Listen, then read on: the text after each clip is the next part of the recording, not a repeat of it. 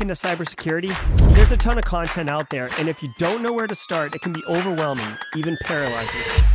So let's fix that. Welcome to Simply Cyber, a community of tens of thousands of aspiring and active cybersecurity professionals focused on networking, knowledge sharing, and professional development. I'm Dr. Gerald Dozier, Chief Content Creator at Simply Cyber, inviting you to get the answers to your cybersecurity problems with hundreds of cybersecurity videos answering your frequently asked questions, interviewing industry experts, and live streaming daily cyber threat briefings hosted by me. Now get the stories and insights you won't find anywhere else. Hit subscribe now and dig into all the fresh content on the channel and in the community. Nothing should stop you from launching and leveling up your cybersecurity career today.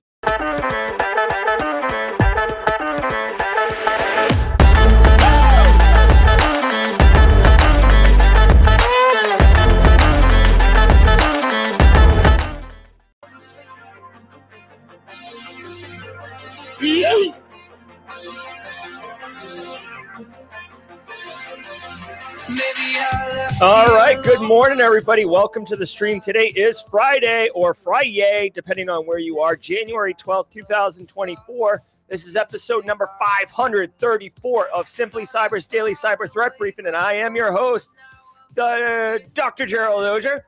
And over the next 45 minutes, I am pleased to announce that myself and Johnny Five, Jason Hoskins, J.E. and Michelle with the coffee outside the sock, Alpha Sierra, Semphilus, Jesse Johnson coming hot off family movie night, Marcus Kyler, obviously, and the rest of his the Yeet crew.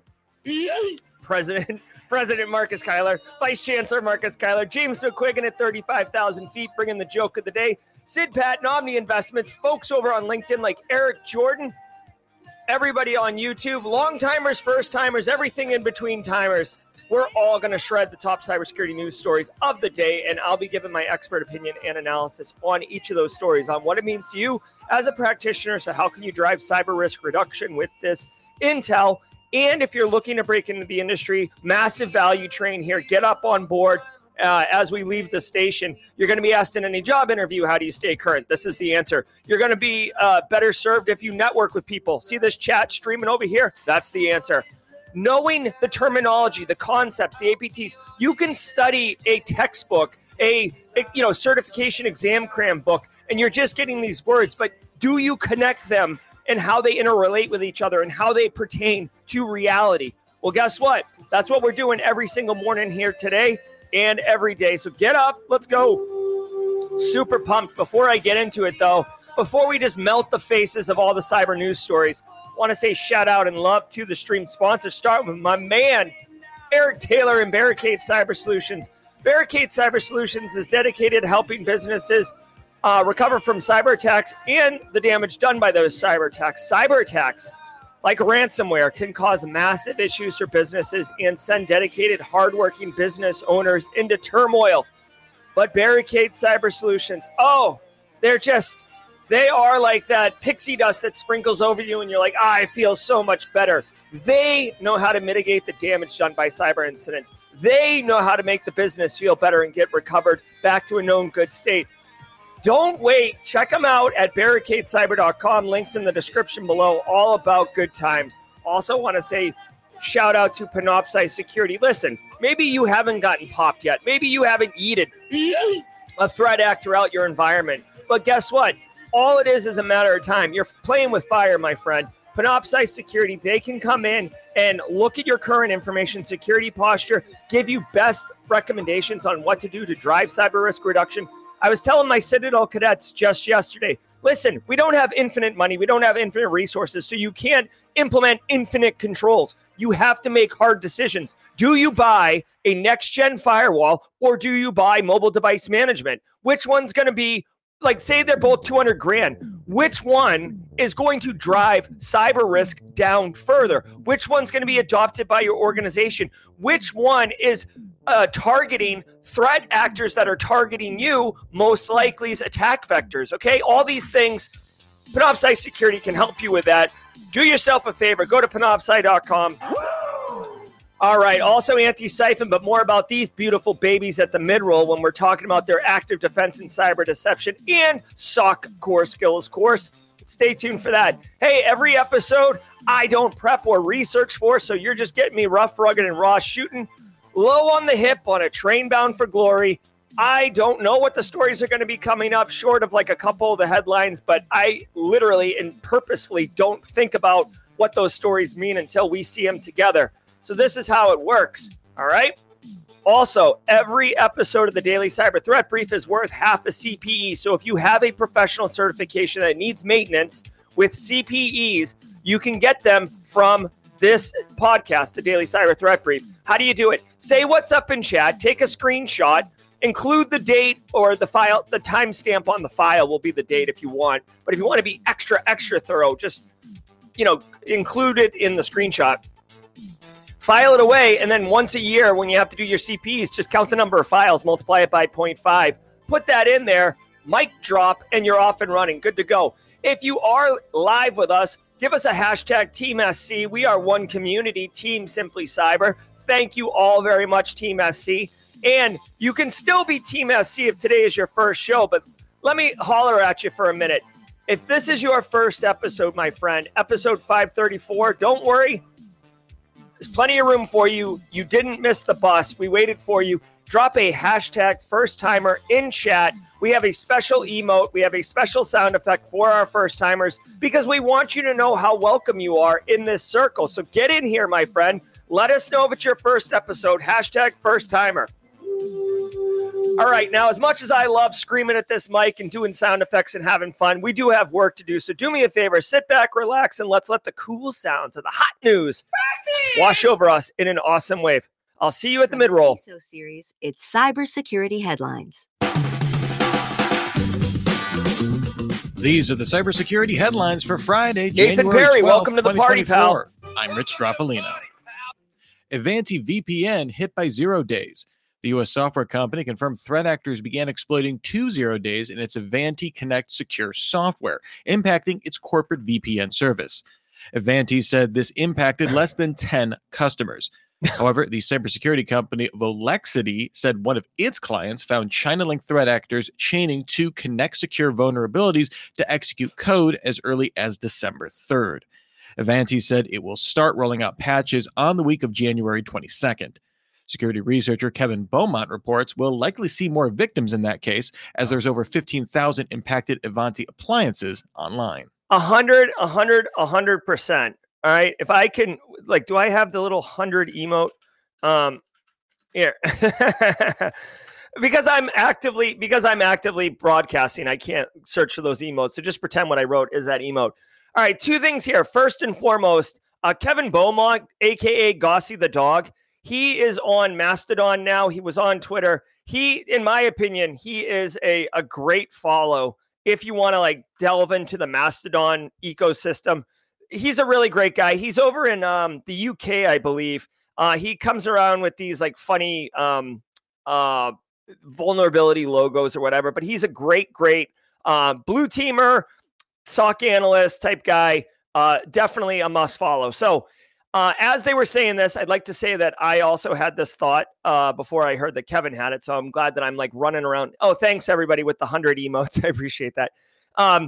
So check it out. Ivanti, they said I've always heard it pronounced Ivanti, by the way, but Ivanti is a solution that has many, many dimensions to it, right? I've seen it as a endpoint management solution at businesses. Just a couple weeks ago, Ivanti was in the news, not for good reasons, that their MDM or mobile device management, the solutions that help secure phones and tablets, had been compromised. And now their VPN solutions compromised. Okay, here's the thing. Ivanti is reporting that only 10 customers were impacted. 2 things. One, that is a number that is provided by Ivanti based on Ivanti's research. Now, obviously, they would be the ones who are more likely to be able to tell what number of customers were impacted because they have all the insights and stuff. However, I would argue that seems a little sus, right? Maybe their research. I mean, how many engineers did they put on evaluating all of their VPN customer base to see if they were impacted? So when they say 10, honestly, I think that's a little bit of spin. I think that's a little bit of damage control for Ivanti, which, by the way, I totally get. I would do it too, right? Let's say they told the engineer how many people are screwed. And they're like, well, we only have an hour. And they're like, go ahead, find how many you can find in an hour. And they come back and they're like 10. They're like, all right, we'll roll with that. But it's like, there's probably more, ma'am. And they're like, we're going to roll with that because that's actual information we have right now. So anyways, just be mindful of that. Now, Kevin said, and I 100% agree, that expect more to be coming. If there are 0 days, which are basically vulnerabilities that there is no patch for, if there are 0 days out there and they're actively being exploited in the wild by nation-state threat actors. See where it says state-backed hackers? That means sophisticated, well-funded, and motivated in the sense that they're being given orders, okay? So, like, it's their job. They go to work on Friday morning. They're like, woo, January 12th, can't wait to bust out for the 3-day weekend. What's up, Martin Luther King Day? But they're like, hey, you gotta pop these 8 boxes before you leave for the day. And they're just like grinding. So, state back means well-funded, sophisticated, meaning they're quite capable at execution, and motivated. If they are state-backed, you can expect far more than 10. So the TLDR here is, 1, threat actors at the state-sponsored level are going to threat act very, very well. And 2, more importantly for everybody in chat, if you are using Avanti VPN, you better fix it. You got to patch it. The problem is, there is no patch that I know of. So what I would say is, if it were me, the first thing I would do is go to, I guess I'd go really to Avanti's website. Avanti's website, which is going to have some type of communication. Here's the Avanti website. I don't know what this is going to be. So there's a KB article for the CVE auth bypass, which is disgusting, and command injection, which is also disgusting.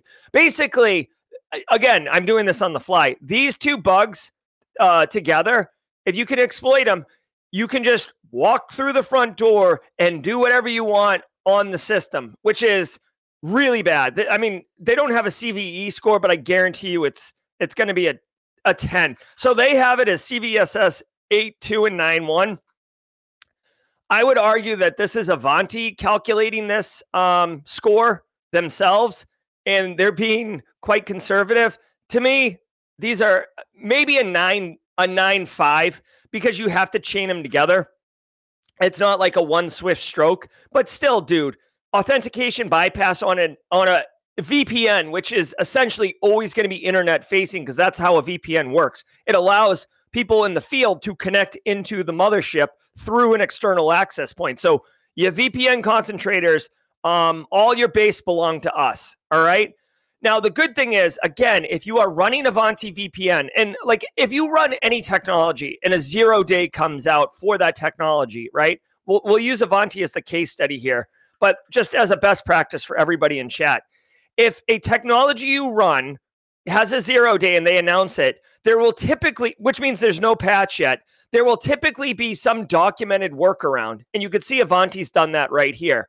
Now, sometimes the workaround sucks, right? Like don't allow VPN connections, which is like a pretty crude workaround, but you get my point. And sometimes they're a bit more elegant. Like in this instance, let's see what they offer. They offer, of course, I can't read this whole document like on stream right now, but basically it looks like they're offering remove this XML file, right? So you're kind of diminishing some of the capability, some of the functionality of the solution, but that capability or functionality is what the threat actors are exploiting, right? So that's what you do. Amish runaway Proton.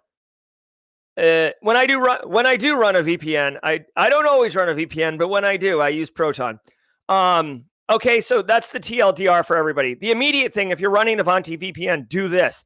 The second thing in more general practice is, and by the way, you might get asked this question in a job interview, you folks looking to break into information security. What I just said is a dynamite answer. Hey, like there's some 0 day, or hey, something gets popped. What do? Like, oh, hey, like you look if there's a CVE or try to understand what it is. See if there's patches. There's no patches available. It's a 0 day candidate. You're like, yeah, no problem. Go to the vendor website, see if they've documented a workaround.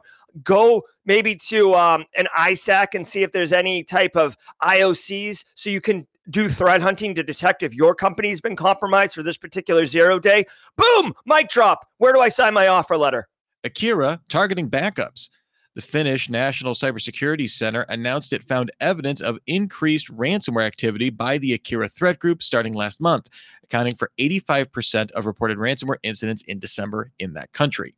The agency said it found evidence Akira specifically targeted NAS devices and tape backups to further cause damage, particularly to smaller organizations. It recommends organizations utilize offline backups. All right. Sorry. Sorry. I was drinking coffee and making fun of that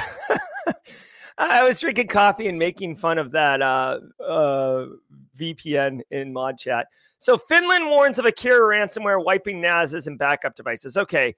Welcome to, 2020. Dude, back in the day, gather around, kids, because if you just got into the party in 2023, you may not know this. Ransomware, that's what they used to do. They used to wipe your backups and then encrypt your production data so you couldn't restore from backups and you had to buy the key. Then they got kind of like, whatever. Like, let's just do data exfil and say to hell with it. So Akira is wiping NASs and tape backups. This is like, obviously be mindful of that, but this is news in the fact that Finland's warning about it. This is not news in the way that like this is a new novel attack technique or novel. Like this is what ransomware threat actors do. Classically trained threat actors. In fact, I know that this is ridiculous and probably not true. So I'm gonna go ahead and use my tinfoil hat, Jerry, just because it's silly. But like my initial thought, right? My initial thought is somebody got arrested in like 2017 for ransomware, and they just got out of jail, and they're like, oh boy, we're gonna go wipe those backups and get some encryption going, baby. And like Lockbit's like, bro, and then they use like the skull emoji. You know how like the younger people use the skull emoji for the LOL instead of like the smiley face with the tears? Like Lockbit's like skull emoji, right? So anyways, I'm sure that's not what is happening. But if you are running tapes for backup because you're on like a decommissioned nuclear sub or something, and if you are running NASs, because you can run NASs, there's nothing wrong with NASs, but just know threat actors are not just looking for your shadow copies anymore. They're looking for all your backups. So just from a best practice perspective, I would encourage you. And by the way, there's a lot of reasons why threat actors now just do data exfil and don't even bother with encryption, because the backup solutions have gotten up to speed with dealing with ransomware. But make sure that you have at least some backup that's either immutable, meaning they can't be deleted, or offline, like cold storage. Like, even if it's like, well, okay, so here's the deal. What you're supposed to do, if you're getting your CISSP, what you're supposed to do, and it really is a best practice, but nobody does it, is you're supposed to do like a business impact analysis to discover RTO and RPO. Welcome to the acronym game. Get this one right on the CISP. So recovery time objective and recovery point objective. In reality, no one does this, okay? Because the business can't tell you. They don't want to take the time to figure out. But you need to know how far back you need, like how far back is too far back. So say you take, like, I'll just make a quick example, okay? Like say you're a bank, right? And you're doing transactions all the time. Well, if you have a month-old backup that's offline, and you get hit with ransomware, and you can restore from your cold storage backup because your Akira hit you, your threat actor hit you, and they wiped your backups that were network connected. Well, if you pull out your you open the freezer, you pull out your cold storage data backup, and you're like, dude, we can snap our fingers and restore from this backup instantly. The ransomware threat actor didn't win this day. The problem is that data is not new enough. It doesn't work for the business because all of the financial transactions, all of the ATM visits I made between now and last month won't be recorded. So a financial institution is a perfect example of why RTO is so critical. Like you need like up to the second kind of RTOs for financial services, high availability type stuff. But if you're something like I don't know, like a manufacturing company and you're just creating widgets or whatever, like maybe you get hit and then you go a month back. Yeah, you lose some data. There's obviously some type of impact to your operation.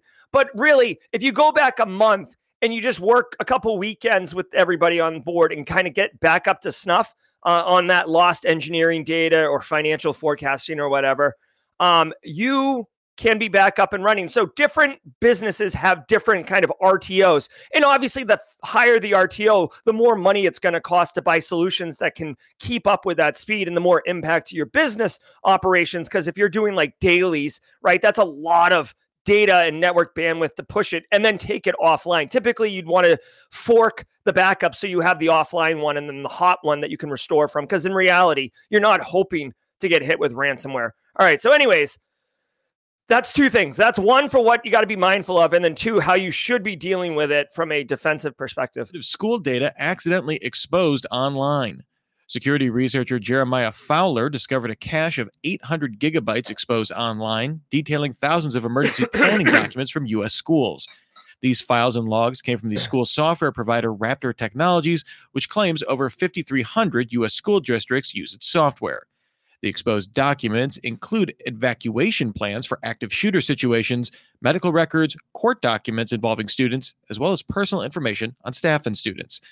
Fowler contacted Raptor, which quickly secured the buckets. A Raptor spokesperson said it found no indication anyone other than Fowler accessed the exposed data. Oh boy. All right. So this isn't good, obviously.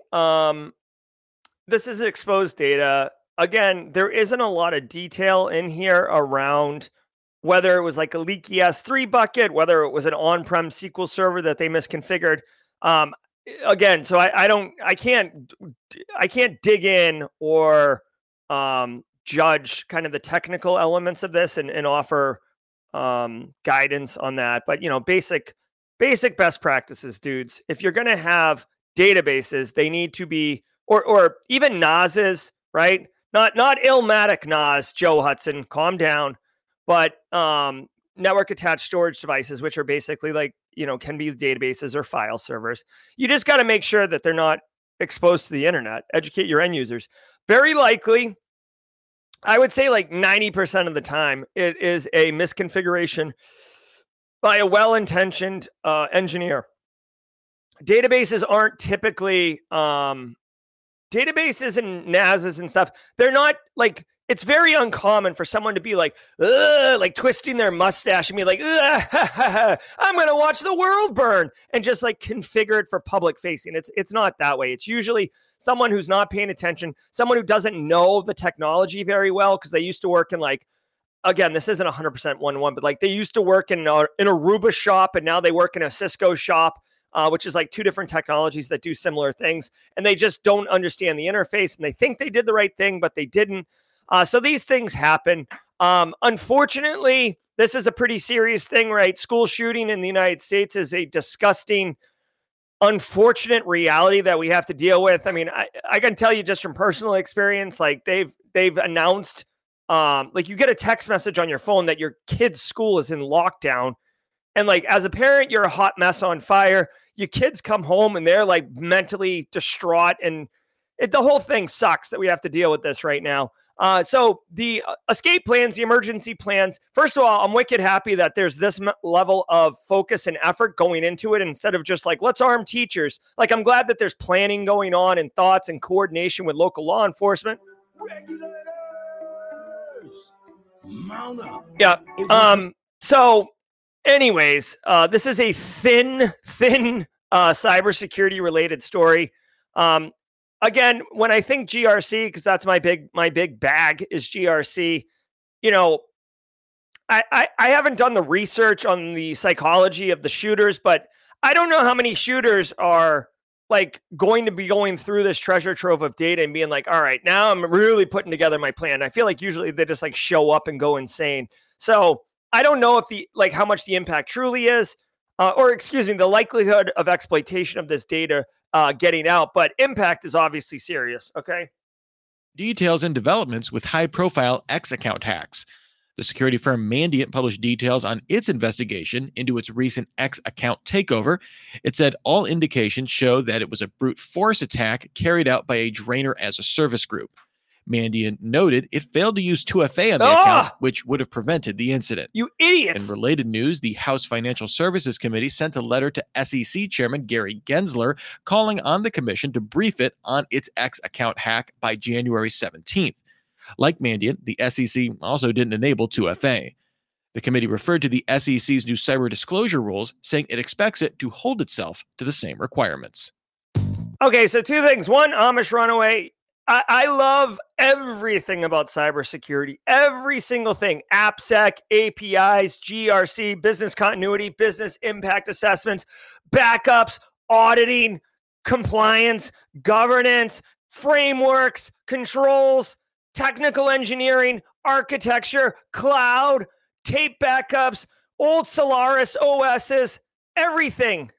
So yeah, if you're not into GRC, you're more than welcome here. But let's talk about something that just annoys me. And I don't typically throw shade. You know, if you guys know me for a minute, like I'm a super inclusive, supportive guy. I usually try to give the benefit of the doubt. But Mandiant, you are a pillar in the information security community. People look to you. You're the one who gets called when the Fortune 50 companies get hit. You are so dumb. You are really dumb. For real.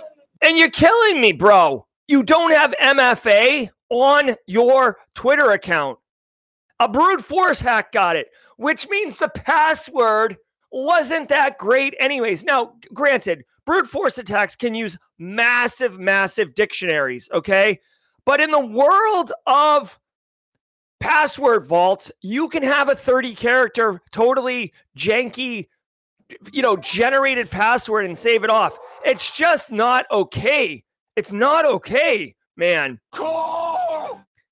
It's just not okay. So literally, Mandiant's account, Mandiant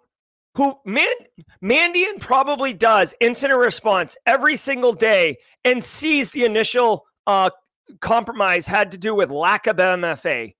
The people at Mandiant who work there right now must be like the practitioners, right? Because a cybersecurity practitioner isn't the one working the Twitter account, right? The practitioners are the ones responding to incidents.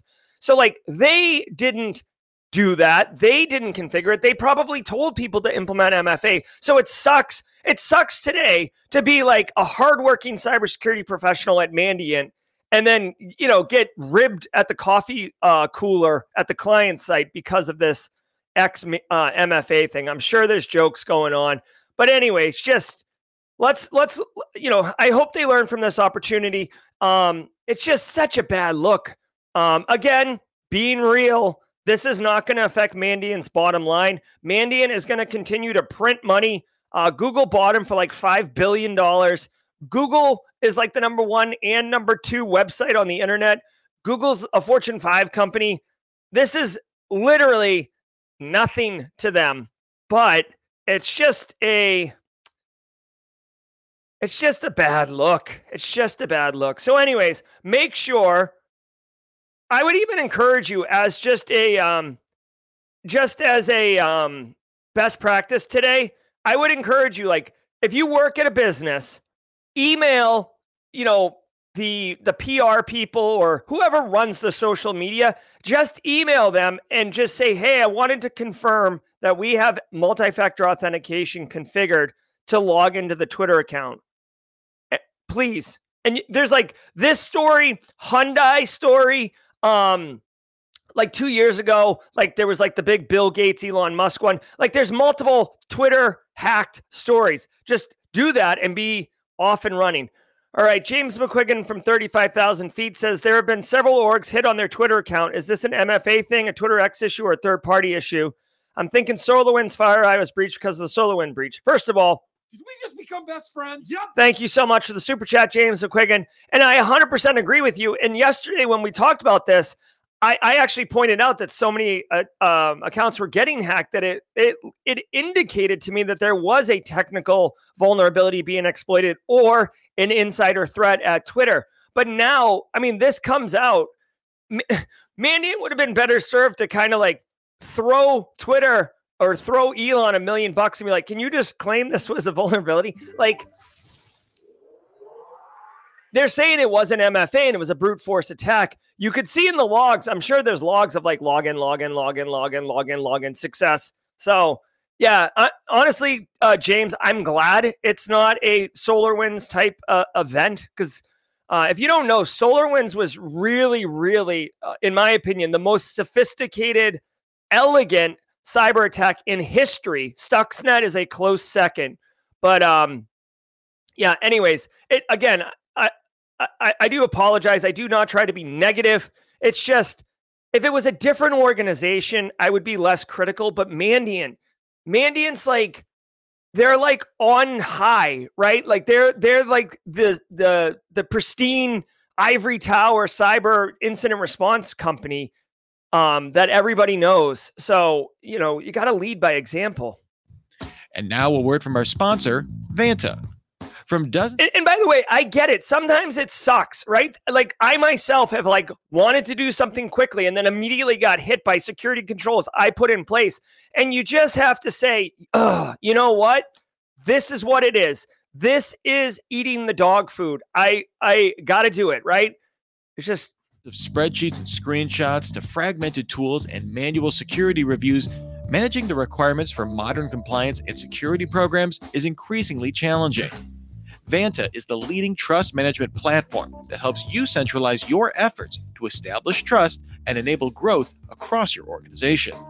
Over 6,000 companies partner with Vanta to automate compliance, strengthen security posture, streamline security reviews, and reduce third-party risk.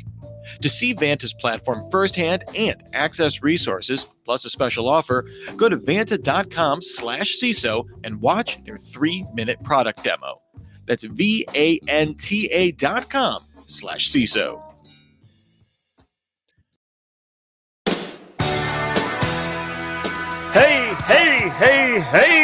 Hey, everybody. Welcome to the mid-roll. If you're getting value from the stream, whether it's educational, entertainment, or just good networking, do me a favor, hit the like button, not for my vanity, not for the metrics. It's literally to trigger the YouTube algorithm. It's like a hack. If we all hit the like button at the same time, we trigger the YouTube algorithm and it finds more people who are searching for cyber content on YouTube and directs them to us. And then we get to say, welcome, first timer. Welcome to the party, pal. Be good, Amish Runaway. We'll see you Monday.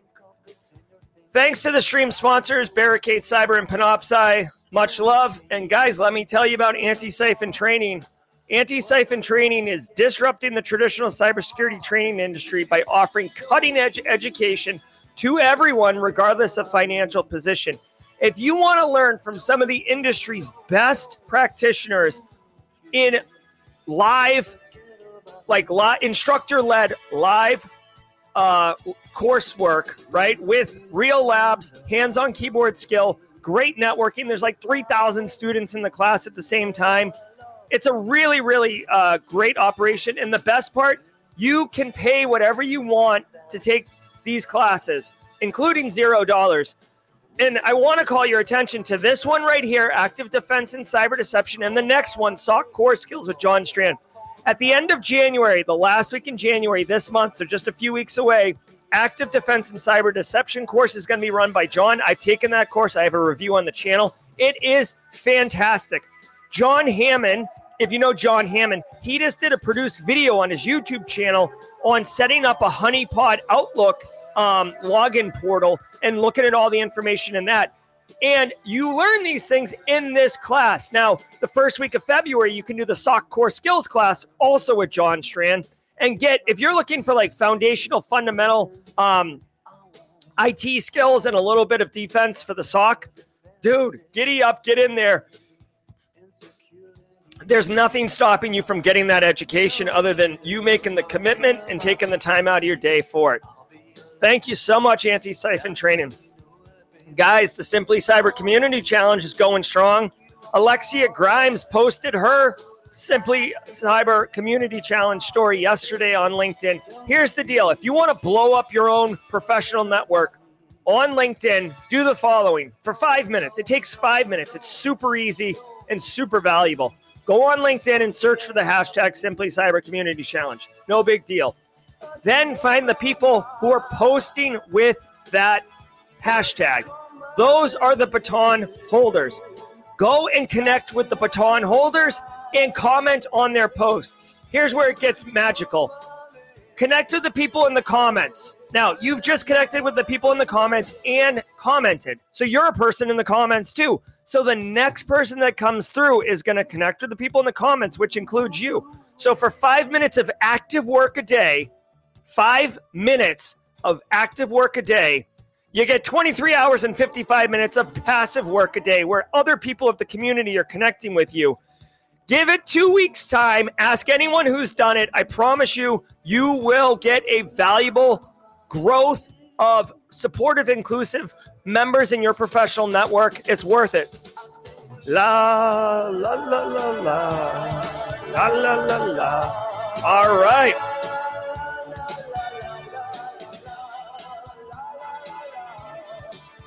It is Friday, which is Grayson's Joke of the Week presented by James McQuiggan. I wanted to let you guys know. James McQuiggan wants you to know how many seconds are in a year. James McQuiggan at 35,000 feet. If you could do the quick math or ask an AI how many seconds are in a year, you would know the answer is obviously 12. January 2nd, February 2nd, March 2nd. Very nice. Thank you, James McQuiggan. And James wants you to know what you call it when a snowman throws a temper tantrum. Guys, if you've ever seen a snowman throw a temper tantrum, you know dang right well that it is called a meltdown. All right. Thank you, James McQuiggan, for the jokes of the week. All right. Finishing the week strong. Love it, love it, love it. Let's keep going and get the stories done. Google Cloud upends egress fees for as long as people have moved. All right, so Lego guy says, if I want to volunteer for the Simply Cyber Community Challenge, is there something specific? No. If you get the baton, share your story. What motivates you? Where'd you come from? Where do you want to go? Like, whatever it is. Like, basically, the baton, the Simply Cyber Community Challenge is an opportunity for you to introduce yourself to the community, right? Maybe you're like, I'm really into GRC, or I've done this work on this lab and I think it's cool, or I don't know what I'm doing, but I'm super pumped to be here. Whatever it is you want, giddy up on it.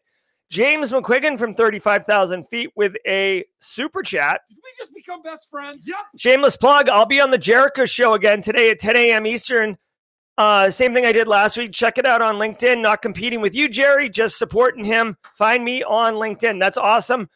James, if you want to DM or James, put a link. Do me a favor, James. Put a link in general chat on the Simply Cyber Discord server. And mods, if you could just grab that, please, and drop it in mod chat. I'll go to the link and show it, James, so people can know. Also, remember, everybody, don't run too fast because we have a premiere on the channel right after Jawjacking this morning. I dropped a 2 for video this week. So, all right, let's get back to work. To the cloud, they've been complaining how hard it is to leave it. AWS, Azure, and Google Cloud all maintained hefty fees that made cloud migrations difficult, if not fiscally impossible.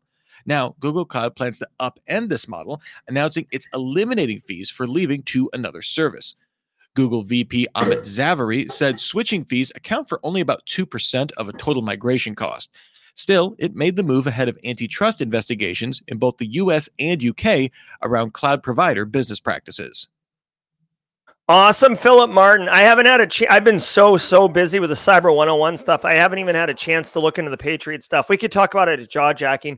All right, guys. So here is a reality. If you did not know, this is a concept that you really should know, okay? It's called vendor lock-in. Vendor lock-in.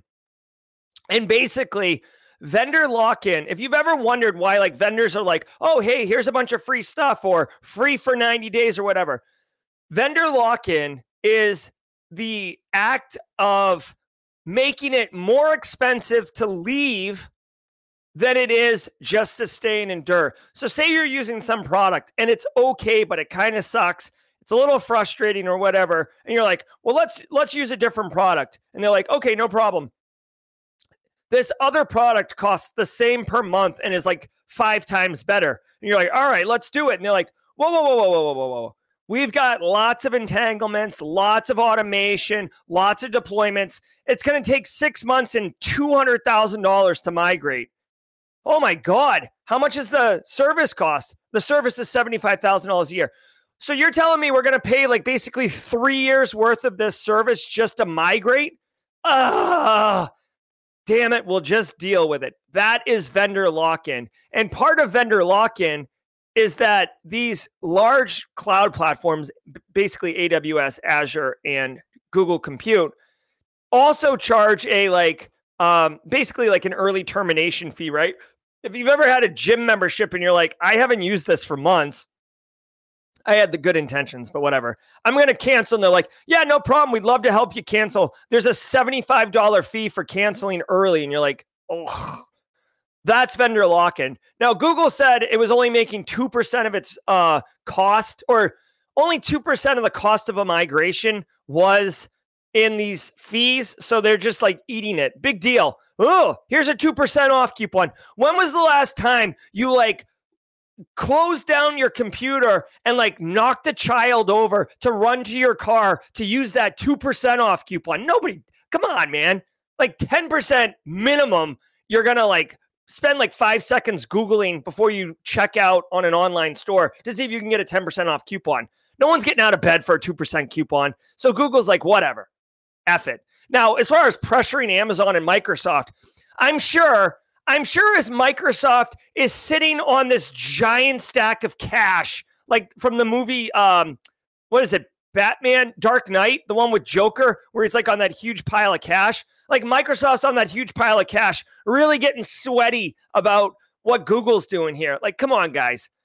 The 3 of these companies are all Fortune 5 companies. They have more money than some countries, right? So I don't know how much pressure you're putting on them. I don't know how sweaty they are.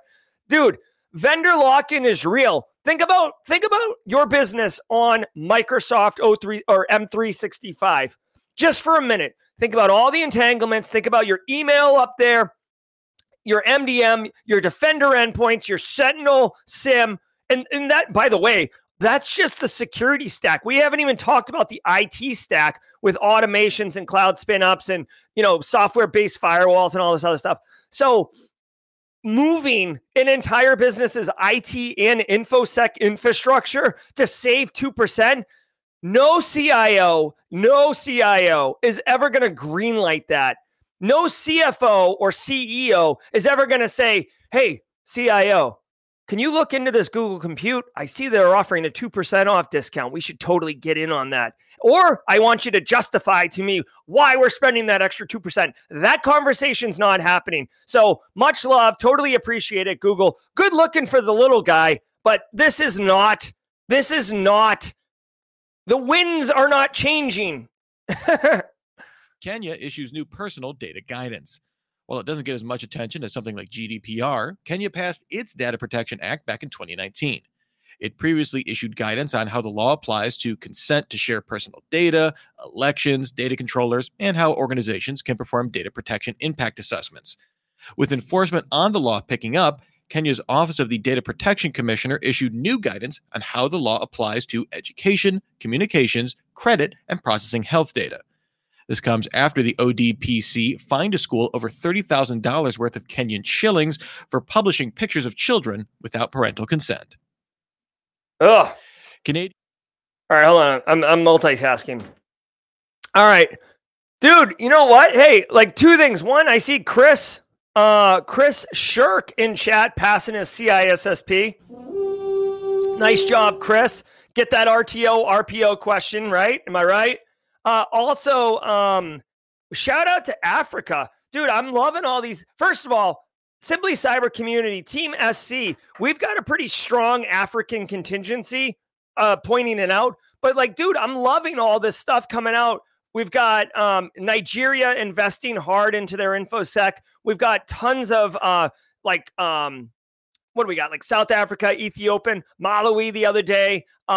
We saw Morocco, Liberia's representing, Ethiopia's in the hizzy. So like, dude, I love all this push in the African space. Now Kenya's on the move and they're pushing up some privacy. Love it. Hey, get on board. GDPR's around the corner. California and Maine state privacy laws like what you're doing. Kenya's getting up on it. And you know what I like? I like that they're either doing it to target or for PR purposes, pointing out protecting children's data. Anytime you talk about kids, obviously people's ears perk up, they get more serious. I assume that this law is going to protect more than just children's data. But guys, I got to tell you, in a place when there's no where there's no policy or no law protecting certain things, then it's whether it's morally right or morally wrong, it's not illegal. So it's free game to leverage harvesting that data for whatever. You can see here, this law is already in effect, and they're already doing things where they fined a restaurant $12,000 for posting photos of customers on social media. That's kind of rough. I mean, how do you get like do you just get like a verbal consent? I mean, tons of places do that. You eat the pig, right? Napoleon and Bill and Ted's Excellent Adventure, right? Eat the pig, ziggy, pig, right? You eat that disgusting, like 30 scoop sundae. This is a wicked deep cut. So if you're too young to know what Bill and Ted's Excellent Adventure is, go back and watch it. It was excellent. They snap the photo when you do a food challenge and throw it up on the wall, social media. So hopefully there's verbal consent for that, but $12,000, that's not nothing for a restaurant. And then another person, a school, $30,000 for pub and pictures of children.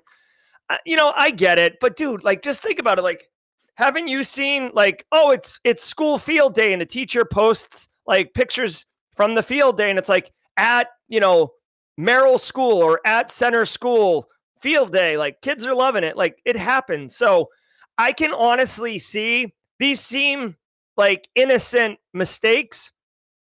They seem like innocent mistakes, but if you're willing to drop the hammer on people like the way that GDPR does it, I will tell you what, finger wagging and verbal warnings are not really effective at changing behavior. A $30,000 slap to a school. Dude, schools are already struggling with money. They're doing bake sales. They don't pay their teachers very well. You got it as a parent. Again, I don't know if Kenya's the same as the U.S., but in the U.S., like you got to send your kid to school with like Kleenex, glue, pencils, Clorox wipes. Like you're basically stocking the school as a parent. So they're obviously, got pretty strong budget constraints. So you're going to hit them with a $30,000 fine for posting pictures. I get it, but I'm telling you, that is an effective way to curb behavior. Let's do this really quickly, just because Mod Chat's getting it done. I love it. There's our Bill and Ted Excellent Adventure. When I think about applying MFA in all settings, I think excellent. All right. Very cool. And critical infrastructure will have to make the grade. The company's security scorecard generates letter grades for organizations to reflect their state of cyber resilience using publicly available information. The Canadian Centre for Cybersecurity partnered with the organization to provide an outside-in view on cyber preparedness to identify critical infrastructure providers most at risk of experiencing a cyber incident. The CCCS hopes these grades will help identify systemic issues across critical infrastructure providers, as well as provide an easier way to give tailored guidance. All right. So two things here. One, I hate to be such a cynical prick. I really do. The very first thing I thought of when I saw this. Straight cash, homie. Security Scorecard, a for-profit company, has secured a... This is what the story's title should be. Security Scorecard company scores massive deal with Canadian government. That's it. Like, is Security Scorecard a publicly traded company? I know they've been around for a minute, but I don't know if they're publicly traded or not. I don't think they are. But dude, with a contract like this is fat money, dude. latest deal, $180 million. Not bad. Yeah, it is private. They're a Series E. I'm not going to get into the whole entrepreneurship tech startup. Series E is definitely late in the game, though. You don't typically see Series E. Basically, they should either IPO or get acquired. Again, I'm not going to get into all the details of why you do tech startups and stuff. But what I will point is you don't see Series E often. You certainly don't see Series F. So they're about to pop. So if I had to guess, Security Scorecard, after nailing this Canadian deal, would actually become a very juicy target for acquisition. All right. Basically, they're going to, the country is going to start using shaming. Hold on. That's not shaming. The country of Canada is going to start using a grading system to shame groups and agencies that are actually not got good security. So if you work at the Department of Mounties, again, I'm being playful here. I don't know what the agencies are in Canada. And you get an F, then you're basically going to be named and shamed for having crappy security, right? That's what it is. Everybody goes through grade school. Everybody knows what an A is. Everybody knows what an F is. And, that's basically what Security Scorecard is doing. It says the grades won't be used to shame companies, but rather as a tool to help them improve. Okay. That seems like a matter of perspective, right? That sentence alone is silly. The grades won't be used to shame companies. How else could it be used? You're literally, the reason it's a tool to help them improve is because you're saying their security sucks and you're letting everybody else know their security sucks. So nobody wants to be the guy holding the F, right? Nobody wants to be the one in the corner at the school dance, right? Holding the F. Royal Mounted Police Agency. Thank you. Anyways, I know the story is that Canada is stepping up their game about, universally assessing the overall security posture of its different agencies. Way to go, Canada. I'm serious. I'm not being facetious here. I'm not being silly. This is a good idea for Canada. I think you should be evaluating your overall federal government cybersecurity and providing visibility to the citizens, right? At the end of the day, the federal government really should be serving the citizens, and transparency is a huge utility both for confidence in government and also holding the government accountable, right? In the United States, there's been multiple edicts out you got to have zero trust architecture in 90 days. You got to have MFA in 180 days. Where are we with that? I don't have visibility. I don't know whether or not the Department of Commerce is got a zero trust architecture in alignment with the executive memo from 2 years ago. So transparency is nice, but really, like I said, I think the headline's being buried here. Security Scorecard is a fat acquisition client. That's what I see. GitHub abuse on the rise. A new report from Recorded Future documented how threat actors use GitHub as part of a living off trusted site strategy. This can allow them to blend in with otherwise legitimate traffic to get around network defenses. Threat actors generally don't run full-fledged C2 servers on GitHub, but do commonly use it as a dead drop resolver, essentially using a repository to point to a C2 URL.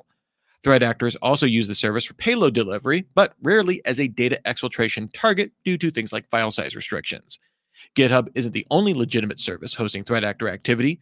On this show, we've recently covered attacks using Dropbox, Google Drive, and Discord as infrastructure.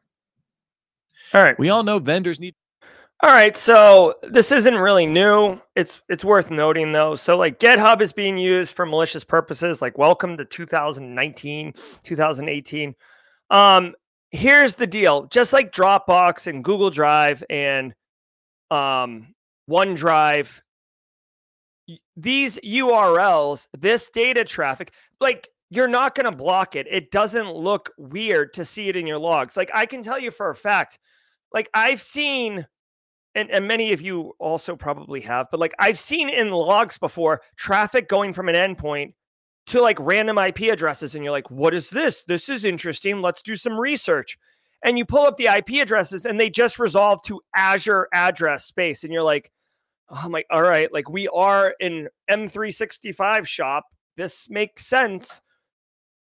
But threat actors know that. So if a threat actor is using M365 or GitHub for malicious purposes, it's not going to flag. It's not like some random, like rando-whatsup-foobar.com domain name where like everybody is like, oh my God, that's obviously malicious. Like that's obviously a hot mess. By hiding in the noise and basically wearing, it's a wolf in sheep's clothing, basically. You can hide. So they're using GitHub for this way. GitHub is a massive website. Tons of people use it. You see traffic to it all the time. It does not alert what's going on, especially if you see it coming from like an R&D person's workstation. Really, it wouldn't be weird to come from an IT person, an InfoSec person. It's not weird. GitHub even hosts things that are not code, right? Like there's like awesome lists and README files for different stuff. So like GitHub is used quite a bit. Now, it is interesting to point out that they're not hosting C2 infrastructure necessarily on GitHub, but using it as basically, they called it a dead drop resolver, but the way that it sounded, it's more like a proxy relay, right? So it goes to the GitHub and then it finds out where it's supposed to go. And then it goes on to the next place. And at that point, you might be able to catch it for malicious traffic, because it still has to go somewhere else to a C2 controlled malicious infrastructure. So you could detect it that way, but threat actors are using it this way. They did say that because of file size constraints, they couldn't just use it as the straight up C2 infrastructure. Next time we have Mike Saunders on, maybe we should ask him about the realities and practicality of using GitHub as legitimate C2 infrastructure. And if you don't know what I'm talking about, go check out last night's SC Live. It's on the Simply Cyber YouTube channel. We had Mike Saunders from Red Sea John for an hour, and the dude is a 25-year senior penetration testing, red team executing monster. And he dropped so many knowledge bombs that it looked like the surface of the moon in here. There were so many craters from the knowledge bombs he dropped. All right. Anyways, TLDR, look out if you see GitHub traffic, maybe, pique your interest a little bit and see if there's, traffic right afterwards going to some malicious infrastructure. All right, everybody. If you were here just for the news, I'd like to thank all of you so very much. I hope you have a great day. I know some of you like to just get the news and get out of here. If you're interested, I want everybody to know at 9:30 a.m. there is a premiere on the Simply Cyber YouTube channel. It's a brand new video. No one's ever seen it. I literally walk through step by step in a fun way, building what I consider the easiest sim lab I've ever seen, which is why I made the video. It's dynamite. It's absolutely nails. In like 15 minutes, you can go from nothing to pushing telemetry directly into what is an enterprise-grade sim and start doing dashboards, visualizations, alerting, all the good stuff. Giddy up on that. We're going to have a great time with the premiere. So if you're available, come back at 9:30. Or if you want to hang out and be part of the jaw-jacking scene, the hashtag Simply Cyber Breakfast Club, giddy up on that. I'm Jerry from Simply... Rex coming in hot. My dad sent me to get ethanol-free fuel for his snowblower. He says it needs straight gas, homie. Oh, I love it, Rex. Thanks for the super chat. We just become best friends. And thanks for the joke. James McQuiggan at 35,000 feet. You've got competition, my friend from Rex. Woo! All right, guys. If you want to hang out and do some Simply Cyber Breakfast Club, would love to have you. I'm Jerry from Simply Cyber. Thanks so much. And until Monday, stay secure.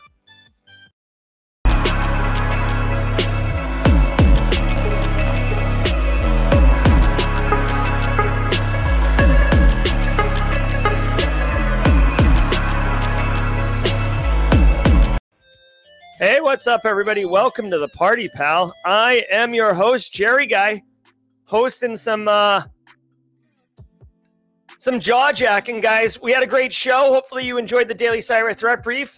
I certainly did. A lot of good stories, a lot of shade being thrown around, a lot of shame, but we all took away some good stuff. Vendor lock-in, MFA for everybody, and a little harken back to Bill and Ted's Excellent Adventure.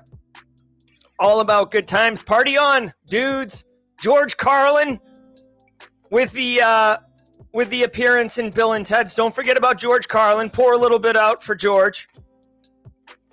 How's everybody doing? We made it to Friday. Super pumped about that. I caught a little bit of Slay Security Plus last night. Jesse Johnson's killing it. If you're looking for an opportunity to study for your Security Plus with other people looking to study, that's in an awesome way. Check out Security Plus. Super proud. I'm working with Jesse right now. Simply Cyber is going to officially sponsor Slay Security Plus. We're going to get Jesse set up with a better streaming rig, get his hardware situation sorted out so he can do more stuff and deliver more value to everybody. Oh, the links for James McQuiggan. Let me drop that right now really quickly, guys. James McQuiggan mentioned during his super chat that he is going to be on the Jericho show at 10 a.m. Let me drop that. Here we go. You can see right here. This is hilarious. Kind of sexy beast on the couch. I had a chance to meet this individual. Let me see this really quickly. Yeah, Eric. So check it out. This guy, Eric, right here, the host, I had an opportunity to hang out with him in Las Vegas during Black Hat DEF CON last year. Really nice guy. I met his daughter, spent some time hanging out with the two of them. James was there. So if you're looking for a good conversation with good people, come check this out at 10 a.m. Eastern after the Simply Cyber sim video here. All right, let's get back to it. Where are we at? Where are we at, everybody? How's everybody doing? Simply Cyber. Wait, hold on. James McQuiggan from 35,000 feet with a super chat. Also a beautiful looking blue badge. Next week, I'm not at 35,000 feet. We just become best friends. Yep. James McQuiggan at sea level will be cruising on the Caribbean Sea. Ooh, I will miss you all and see you on the 22nd. Thanks for sharing the links. Of course, James. And go get those R&R with Mrs. McQuiggan at sea level. Love it, love it, love it. The Caribbean Sea is so hot right now. That Hansel's so hot right now. All right. What else we got, everybody? Citadel started yesterday. Got a great group of cadets. I already have one cadet who's an Intel major who's talking about switching majors. I'm not pumping my own tires. I'm just saying I came in with the fury, and within 60 minutes, I think I got someone to change their major to cybersecurity. So let's go on that. IDK says I got in late. What was the surprise from yesterday that you will talk about today? Oh, damn it. All right, you know what I'm going to do? I'm just going to tell you, okay? So here's the deal. IDK, thank you for reminding me. Here is the deal. This is the XM Cybersecurity Exposure Management course, okay? Many of you have said, hey, I don't have a business email. What's the deal? Why can't I get in on this? And I talked to XM Cyber. I said, hey, listen, like, why are you gating this thing? Like, make it. And they're like, well, we have to pay for the Credly badges. And I said, okay, like, can we come up with an alternative? And they said, yeah, you know what? We can fork it and not offer a Credly badge. I said, let's do that. They looked into it. They did what they could. And they finally said, you know what? We're just going to open it all the way up. Credly badges for everyone. You get a Credly badge. You get a Credly badge. You get a Credly badge. And I said, awesome. Now, here's the thing. They want me to use a link. They want me to use a link that they can track to see how many people from the Simply Cyber community I'm sending. And I don't have that link. So I was going to create one so I could give them metrics. But like, honestly, this was a one-time transaction deal. I made the course for them, gave it to them. I should create the link and give them the metrics to show them, you know, like what I'm doing for them. But I created the course. So just get in there and do it. I'll tell them I sent no people. It doesn't matter. I don't care. Like, it is what it is. So get in there. Yeah, just get in there. Get in there. And if they ask, tell them Simply Cyber sent you. All right. I'll just report that I had zero. I sent 0 people somehow. So anyways, take advantage of this course, please. I think that this is a phenomenal course. Every single person I have seen take this course has said something positive. I have seen 0 people say negative about this course, which I'm really proud of, guys. I take a lot of pride in the quality of my work, and I don't want to be labeled as some bogus cash grab, thin tin, look sideways and it turns invisible bull crap. So I think this course is excellent, and giddy up on it, and just tell them I sent you. And mods, if you can remind me to create a link, I'll create a link and then we'll start sharing that. But I just forgot. Thanks, IDK. I could do volunteer tracking on Discord. That could be good. I don't know. We'll figure it out. Maybe, you know what? Maybe this is such a lazy way to do it, but maybe I'll post on LinkedIn a link to the course and just say, hey, if you took this course and you took it because I shared it with you on social or whatever, can you just comment below, and then I'll tag XM Cyber and they can just watch they can just watch it rain in chat. That might be the easiest way, because I can't. It's too late. The horses left the barn. I've been talking about this thing for like a month. All right. Let's see. Jazzy Jazz says, is haiku good for beginners? Absolutely, Jazzy Jazz. Haiku actually walks you right through everything from not knowing anything or assuming you don't have any background, right through the terminal shell and get up and go on it. Do you think the SEC X hack could be considered market manipulation? They claim they were hacked and then announced the same news the very next day.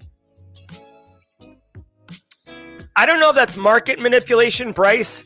It is interesting.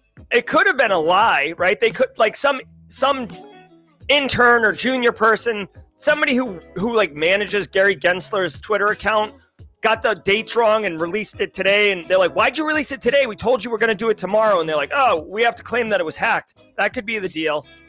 CJ, the big announcement is that you don't need a business email to log into the XM Cyber continuous threat exposure management course now. Thanks, Pamela. Joshua, you're very kind. Discord thread from XM Cyber Group. See how many people join. Upgrading Jeff. That's a cool idea. Do you want a student section for the XM Cyber course? I'm happy to create it.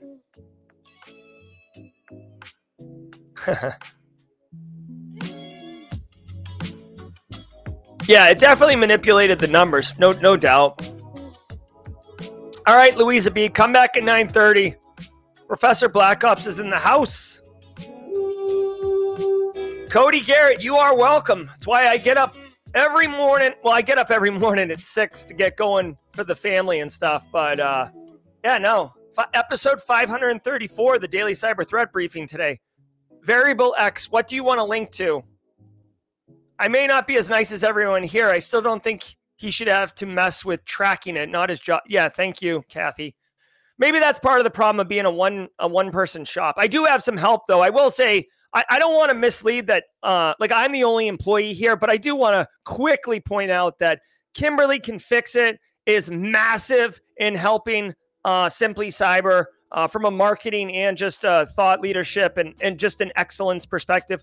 All the mods, Jenny, Jesse, BSEC, Eric Taylor, Aaron, Joel, Base Case, Stefan, Waldvogel, Joshua Mason, Mod Love So Strong, Kathy Chambers. I know she's being very kind in chat, but Kathy has already started helping me level up. If you've seen Cyberstars, you watched episode 1 and 2, you may have noticed some improvements. Those are directly the benefit. We've benefited from Kathy Chambers' expertise. So it takes a village. Guys, every one of you, there's 265 of you in chat. Guys, I ask questions like, should I do this or should I do that? Should we create an XM Cyber Discord channel chat, right? Like, all of you have played a part in shaping what Simply Cyber has become. So truly, I'm grateful. Thank you. Jazzy Jazz asks, are there any new technical books? I don't have a technical book. I've been really focused on marketing, honestly. Like the Cyber 101 course is so close to dropping. And I did the GRC course and I just kind of dumped it out there and I didn't know what I was doing. So I've learned some more things, some more best practices and stuff. So with the Cyber 101, I've been like reading more marketing type books. I read $100 million leads. I read 22 immutable laws of marketing. If you're interested in marketing stuff, I'm basically getting like a poor man's version of a degree in it. Kathy Chambers, awesome community. Happy to be. Oh, Kathy, you're amazing. All right. Becky Gaylord's in the house. They can make a drop as required. Okay. So here, I'm looking at chat now. How long do you retain a secret clearance for after leaving the military? Edwin Blanco asks. So Edwin Blanco, the way that clearances work, you basically say, all right, let's just say you go get a clearance, you get investigated. They say that you're ACEs and they give you a clearance. You have an active clearance. If you are not on a project or have a role that requires the clearance, they deactivate the clearance. You still have it, and it can be turned on like a light in a closet. But as long as you're not in the closet, the lights shut off. So as long as you're not on a project, the clearance is deactivated. Now, for a regular clearance, right? There's two clearances, secret and top secret. There's compartmentalizations at the top secret level, but there's only two clearances, secret and top secret. I believe secret is good. It's either 7 or 10 years. And someone in chat who knows better, let me know. I think it's 7 years. And a top secret is good for 5 years. So, Edwin, if you got a clearance in 2022 and you are, and it's a secret clearance and you're moving out of the military, so you no longer have need for that clearance to be active, it will be deactivated. And then you have until 2029 to reactivate it. So you could basically get a job for a government contractor, clearance required, and you say, no problem, I have a deactivated secret clearance that is valid until 2029. By the way, when you got your clearance, the Federal Investigation Bureau, like that, there's a group, it's not the FBI, but there's a group who's responsible for doing the investigations and issuing the adjudications on the clearance. They will send you communication that officially outlines you've been approved for clearance and it's valid for these dates. Here's what you got to do. So definitely look for that official communication, Edwin Blanco. Kathy Chambers, you did your part for a one-time transaction. If they want to track it, they can. Okay, yeah, I'll let them know that.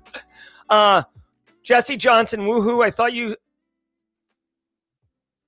Oh, okay. Nice. Yeah, I was there, Jesse. Lurking. I'm a lurker because sometimes I don't want, it's not that I don't want people to know I'm there. I just don't want to distract from the work that people are doing. Adam V, can you give me pointers on this training manual that I have to turn in for my IT position at my job? I need to turn it in today. Adam, we can definitely help you with that. Explain to me, give me more detail, like a training manual on what? How many pages? Like what are we training somebody on? Are they new employees? Is it like if you hire someone, you give them this training manual? I need more context, but we can totally get it done. A public trust clearance. I'm not 100% sure, upgrading Jeff, but I think a public trust clearance is like lower than a secret. And it's basically like validating that like you're an upstanding US citizen, right? Like basically you could get a job working, in a government facility and you're not like, you've been vetted to the degree where you're not sus, right? That's what I think it is. Think of it as like secret light. Tony Jack says, you might want to look into this. It's only valid for 24 months from the date of separation. Definitely look into that. I got my clearance as a private contractor at Booz Allen. I did not have one. Or actually, Honeywell. I had a clearance for a while. Personally, I don't like having a clearance for what it's worth. Let's see. So Juggy Fresh confirms here, secret is 10 years. Top secret is 6 years. Thank you, Juggy Fresh. Appreciate it. Did we talk? All right. So Curiosity for Life says, did we talk about 23andMe blaming users for their breach? Well, I don't know. We didn't talk about it, Curiosity for Life, and it's not a good look to blame your users. It's like, not my problem. It's sucky users, but I mean, it is true. It is what happened. I just don't know if it benefits the business by throwing the user, the people who pay you money under the bus. Tim Tim McDonald, do you know where I can get a voucher for CISA or CISP? I mean, Tim, I don't know if you mean for free. I mean, if you mean just get a voucher, I think you have to go to like Pearson VUE or one of those and purchase it. I don't know how you get a free one. I've never heard of a free CISA or CISP exam. All right. Lego Pie Guy. It's either Lego Pie Guy or Lego Piggy has the community baton. So Lego Pie Guy. Let's go. Love it, love it, love it. Thanks for doing the Simply Cyber Community Challenge. We got comments in here about public trust is credit and criminal check. That sounds right. M Flo says, good morning, Jerry. Good morning, M Flo. I wanted to let you know I've consistently been on LinkedIn for the past week doing the community challenge. It's given me a fantastic opportunity to connect with people. Thank you, M Flo. Thank you for the testimonial. I'm telling you, I'm not like the Simply Cyber Community Challenge is not a made up, like, here's something I'm just saying to do. Like it really, I won't tell you guys to do something unless I think there's value in it. Upgrading Jeff, can you get an interview with Mr. Beast? Highly unlikely. Plus, honestly, I mean, obviously that would like make the channel go viral, but it totally doesn't align with what we're doing here. I'm fine having a smaller channel and having only cybersecurity people here. That's what we're all about. Let's see. James McQuiggan saying ISC Squared is offering one for their CC cert. So if you're looking for that, again, I don't know about CISSP discounts or CISA discounts. Guys, I'm pretty much locked in mentally for Black Hat DEF CON in Vegas this year and Wild West Hackin' Fest next year. Hey, let me show you guys this. If you haven't seen this, a lot of people got massive value from this. And I would like to share it with you in case you didn't see it, because I do think it has value. Let me see. I posted this a couple days ago. 91 people have reposted it. And how many people have looked at it? Hold on. Let me see this. I think this is crazy good. 17,000 people. It's in their feed, 40 comments, 91 reposts. This one did pretty well. I think you guys might like it. Basically, it's 6 YouTubers whose work I think is awesome. Okay. Obviously everybody knows John. John's been cranking out material. John's amazing. John is, I love John. Okay. Josh Madakor. I don't know him personally, but he's a cool dude and his content's great. Nicole is awesome. She just released a video on recalibrating how she wants to do work on her channel. And it's real talk. I love Gary Ruddle. He's in the UK. Smart guy, does a lot of fun OSINT stuff. Sandra, I had a conversation with her last week. We had like a 1 hour call. We had a 30-minute scheduled call. We talked for like an hour and a half. She is delightful and smart, and she's got great content, so check her out. And then Textual Chatter. If you guys know this guy, Henry Davis, he is so cool. And his podcast, he's got like such a sick-looking podcast interview studio, wicked professional, really good conversations, real conversations. So definitely check out the post, but check out these people. And you can see in the post, I put links to all of them, so you don't have to go looking for them, all right? Like I've put the links to their channels. And if you got a thought about any of these content creators, let me know in chat. All right, we got some talks coming in. Do I know anyone that offers a resume review service, NetaJ? I don't know off the top of my head, but NetaJ, what I will offer you is that I have a video for that, okay? Let's do this. You're going to love this, Neta, because it costs $0. Check this out, Neta. Right here, this video, and I'll drop a link in chat. If you go on Simply Cyber and look for Resume Hacks ChatGPT, this video, I literally show you how you can take your resume, put it in ChatGPT, obviously obfuscate any personal information that you don't want there, right? Like your address or your phone number or whatever. Put your resume in and then drop in whatever job you want, like the actual copy and paste job posting, and say, ChatGPT, help me write a better resume based on the reality of my resume. And ChatGPT is like, hold my digital beer, done. You'll love it. Check out this video. I swear to God, it's a 19-minute video, and it is worth its weight in gold. I promise you. This is definitely a wicked valuable video. How do we, let me tag Netta. There you go, Netta. All right, let's keep going. Vishnu Menon, thanks for the squad. Vishnu says, love your content. Love your content, especially the morning briefing. What would you say are a must-have for a beginner looking to blue team? You got to understand. Well, actually, you know what, Vishnu? People are going to think that I asked you to ask me that question. You should absolutely understand how to use a SIM. A SIM is a required tool of anyone working in a SOC. And if you don't know, now you know. So check it out. I have a video dropping in 8 minutes from right now on how you can build a SIM wicked easy and get all the skills that, get introduced and build upon in a home lab on using a SIM, Vishnu. So start there. Obviously, you want to understand what logs are and how an EDR works. And there's a million SOC things, but every SOC is going to have a SIM. Every SOC is going to have a SIM. So it's pretty valuable to know how to do it. And if you tell somebody, oh, I already got experience in a SIM, it doesn't matter if you had a job before or not working in a SOC. This is a cheat code. Get it. And by the way, I'm super pumped that in 7 minutes, we're all going to go over there and do a Simply Cyber raid on Simply Cyber. It's very meta. All right, let's keep going here. Where can I drop the Google Drive link?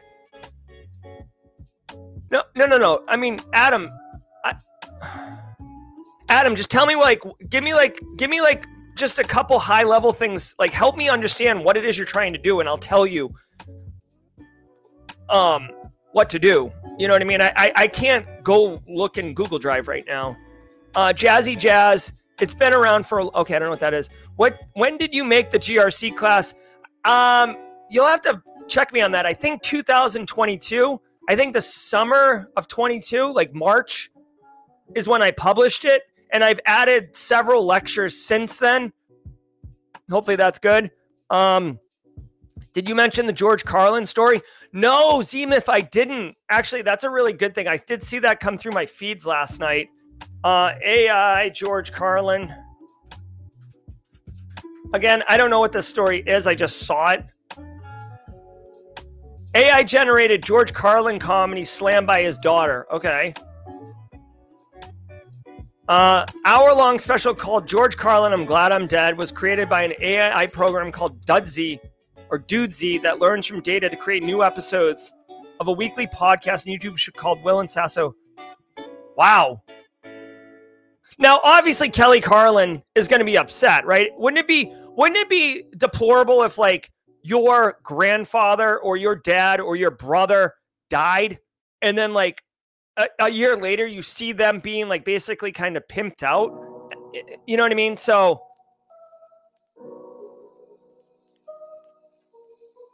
I don't know. Did anyone see this special?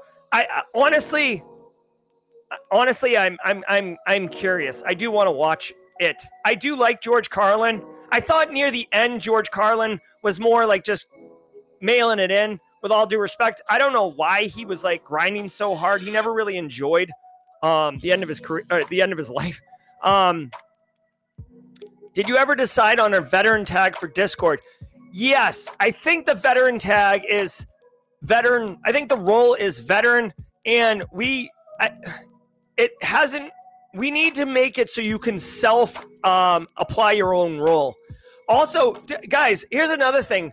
In the Discord server, there's a way to add the label SC Notify. So if you want to, instead of me doing at everyone on Discord every time something drops on Simply Cyber, you can opt in to the SC Notify role. I haven't mentioned that in 2 years. But anyways, yeah. Right now, if Joel's been busy. Aaron's been busy.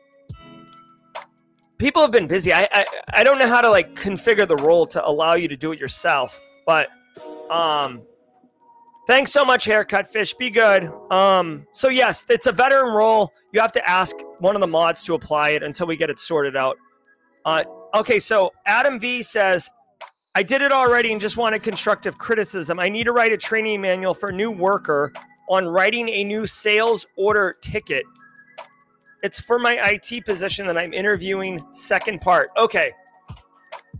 So if you've already written it, Adam, what I would say is, I mean, honestly, this sounds like a tailor-made opportunity for ChatGPT. What I would say, honestly, here's my initial thought, Adam. What I would do is remove like any company names or anything like that. Remove anything sensitive, right? Or like replace it with something you made up. Then say to ChatGPT, literally, I'm interviewing for a job, an IT job. They've asked me to do this, copy and paste whatever this is. I have written this manual in response to that request. I would like you to review this manual and provide me constructive feedback on potential gaps, on potential opportunities to streamline, and potential ways to improve it in order to impress the hiring manager. Say that, and I'll tell you, like, it will help you. It will work. That's exactly what I would do, especially if it's due today.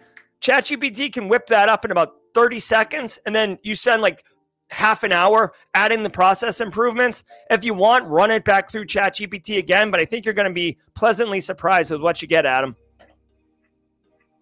Dr. Osher just said 2 years. Did anyone check that he's been grinding and earning his place online for a while? He didn't get it here overnight. Yeah, thank you, Chris. Yeah, no, I've been busting my hump.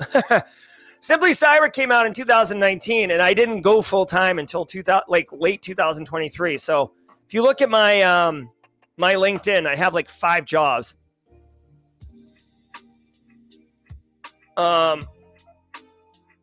Okay. Jerry, did you see the new Cisco Vol and Cisco categorized it? Yep. Let's see. Adbu, no, Casually Joseph.